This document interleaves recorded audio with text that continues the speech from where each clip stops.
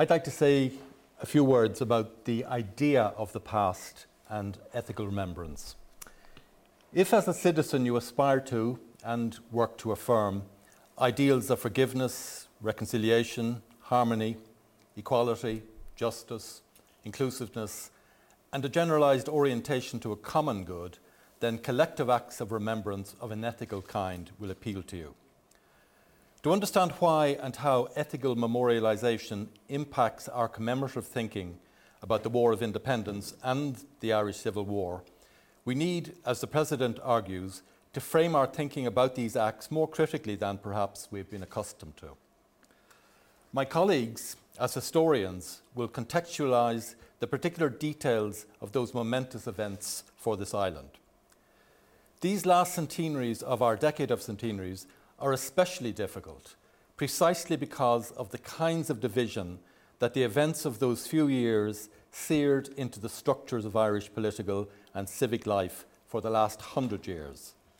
Cleavages within the Republic, fractures within Northern Ireland, ruptures between the Republic and Northern Ireland, and between both and Great Britain. What I want to outline as footnotes to the President's call are some general philosophical and psychological contexts for the ethics and for the practice of memory. For brevity's sake, I rely on an argument for an ethics of memory from the Israeli philosopher Avishai Margalit. Margalit writes against the backdrop of remembering that most extreme example of historical evil, still within living memory, the Holocaust. Tested against this extreme, his case for ethical memory, I think, fits our present purpose. This period of commemoration is an opportunity to reflect on where, as a state, we have come from and indeed, had things been different, where we might have gone.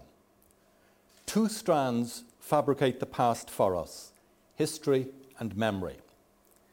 In critical history, colder and more detached as Margalit sees it, there is no backward causality.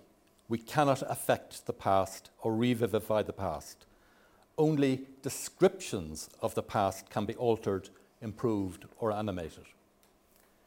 In sharp contrast, memory, in the form of stories about the past that are shared by a community, are as a rule more vivid, more concrete, and better connected with live experiences than is critical history.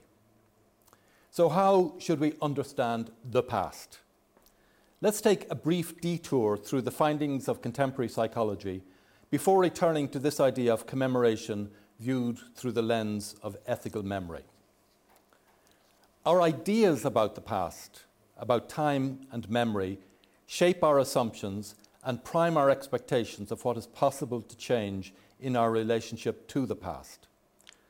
Reflections on the idea of the past challenge our common sense notions of time. Here are some questions, the answers to which prompt both caution and optimism. Is the past in the past? Or should we think of the past as having a future? The eminent German historian Reinhard Koselleck titled his magnum opus Futures Past. Here I would like to briefly reflect on the idea of the past's future. Can we anticipate our past? Concepts of time are central to how we order our experience, both personally and collectively. But concepts of time vary greatly from one historical period to another, from one culture to another, from one language to another, from one discipline to another. In our everyday language, we actually think of time spatially. The present is here, the past is behind, and the future is in front. In other words, we think of time using the metaphor of space. And this allows us to think of time as being short or long, and of events as receding from us or as approaching towards us. The point here is that our ideas of the past and our metrics for temporarily ordering those remembered or recalled events and experiences, such as clock time, are constantly open to change and revision. Consequently, the past is constantly open to change and revision, be it personally remembered or historically constructed. The more we learn from newly discovered materials in archives or letters, the more we can anticipate changes in the past. Just as the more we create new frameworks of understanding and attend to newly noticed domains of neglect in an existing canon, the more, that is, the past can be reinterpreted and reconfigured. To say that the past arises from the present is not in any way to deny cause and effect in the enrolling of events that have run their course. It is to emphasize that the past is a set of ideas whose use depends on memories and imaginings that function in the present and that reflect the concerns of the present. For the issue of commemorations, then, we should pay detailed attention to the demands and dynamics of our present time in order to decide upon the purposes of historical remembrance. A key point is this, as the Northern Irish writer and poet Gerald Doe has pointed out. In our present reflections, one of the things we know is the outcome of the past. Their past, as it was, with its options and scope for decisions then, is not our past as it is. Doe can later ask how a common past can now be achieved or even remembered. And he goes on to say that the past is not an ethereal thing, but is contained in things and actions. So we have here again the idea of a commonly agreed past being formed as an ambition, as a future goal. Seamus Heaney wrote of the past as the ghost life that hovers over the furniture of our lives, where to an imaginative person, such furniture becomes a point of entry into a common emotional ground of memory and belonging. Doe and Heaney are not in disagreement in their respective uses of the words not ethereal and ghost life in describing our senses of the past. Modern psychology and neuroscience confirms that when we remember, whether individually or arguably collectively, we do not retrieve some fixed and immutable trace.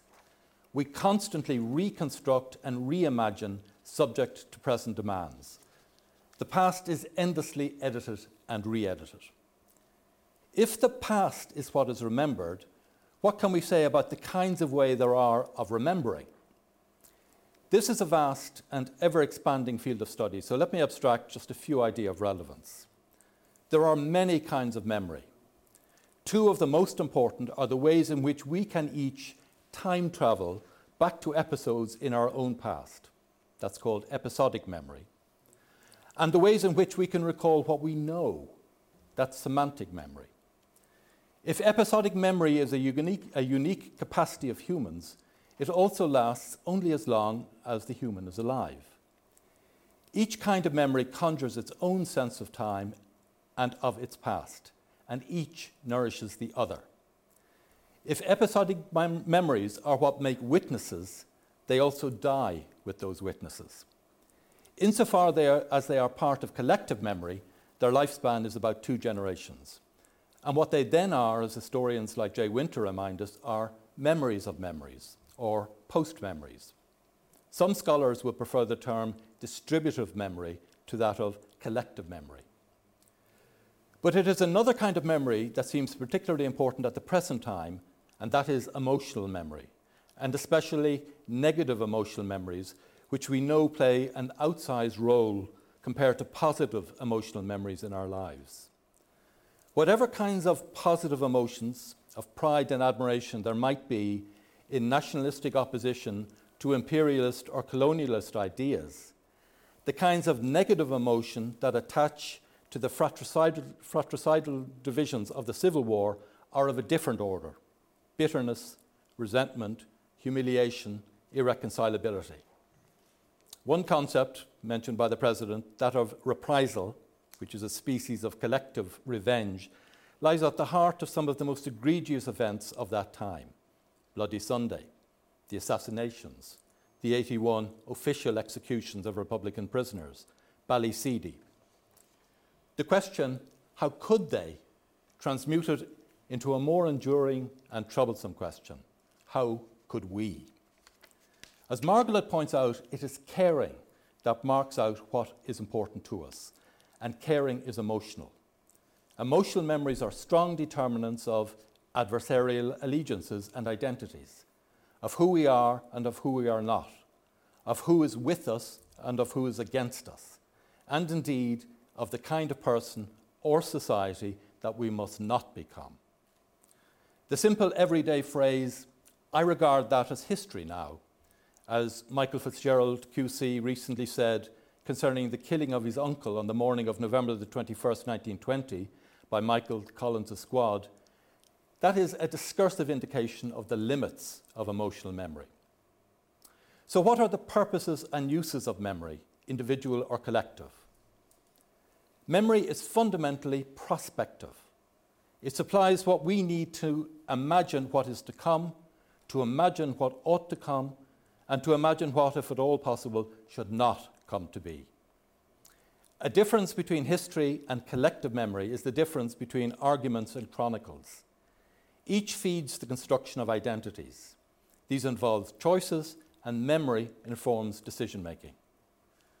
Memory guides the construction of possible futures, and insofar as these futures concern those with whom we are most connected, our families, friends, comrades, fellow citizens, fellow members of commonly imagined communities, and so on, then we are in the realm of ethical memory, as argued by Margaret and by the President. Given the malleability of the past, its openness to review and to reinterpretation, its imaginary scene setting, its changing potency over historical timescales, its transmissibility in object and action, there is for us now a great opportunity to deliberately shape our own responses to the foundational events of modern Ireland. Our acts of remembrance can become, without denial, distortion, or suppression, instruments for a more ethically oriented Ireland, one that is open to difference and to conviviality in the best sense of that word. Here are Margolis' conclusions about ethical memory. Slightly tongue-in-cheek, he observes that a nation has famously been defined as a society that nourishes a common delusion about its ancestry and shares a common hatred for its neighbours. Thus, the bond of caring in a nation hinges on false memory, delusion, and hatred of those who do not belong.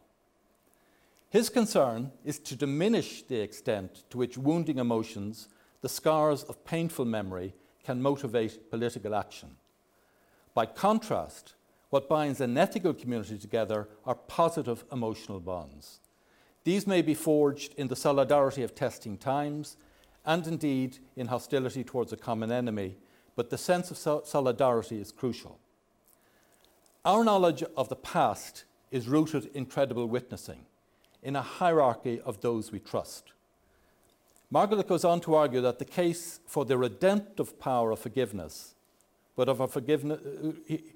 he goes on to argue the case for the redemptive power of forgiveness, but of a forgiveness that is based on disregarding the sin rather than forgetting it. Here, the idea of disregarding and of forgiveness is of both as voluntary actions and chosen policy. He offers the idea of remorse as a non-magical way of undoing the past by changing our interpretation of that past. Remorse empowers forgiveness.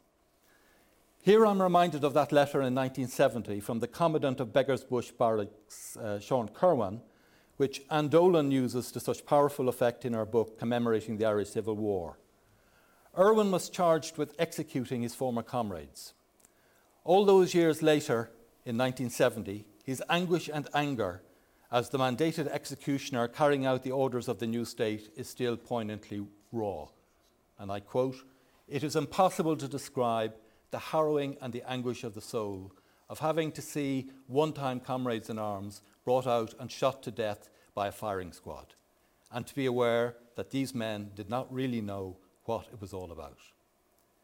What would a fine commemoration of genuine political remorse look like? It would, I think, involve a commitment never to act like that again. But more importantly, it would commit to generalise that remorse to a universal norm, such that the nation as a whole would politically support international agreements and conventions that would outlaw all such actions, as, by example, signing the 1949 Geneva Conventions regarding the treatment of prisoners. This is Kant's categorical imperative collectively obeyed. Act only according to that maxim, by which you can at the same time will that it should become a universal law. Perhaps the strongest reason for forgiveness is this, that those who find themselves in the position to forgive are also the beneficiaries of the act, since feelings of resentment coupled with desires for revenge poison those who hold them. And here's a wish from Gerald Daw in 2004, and I quote, "Maybe from these hidden, uncanonical sources, a common culture will emerge or resurface, out of which the next generation can mine diversity of background as a bulwark against deadly and deadening division, and not the other way around." And here is a question for now.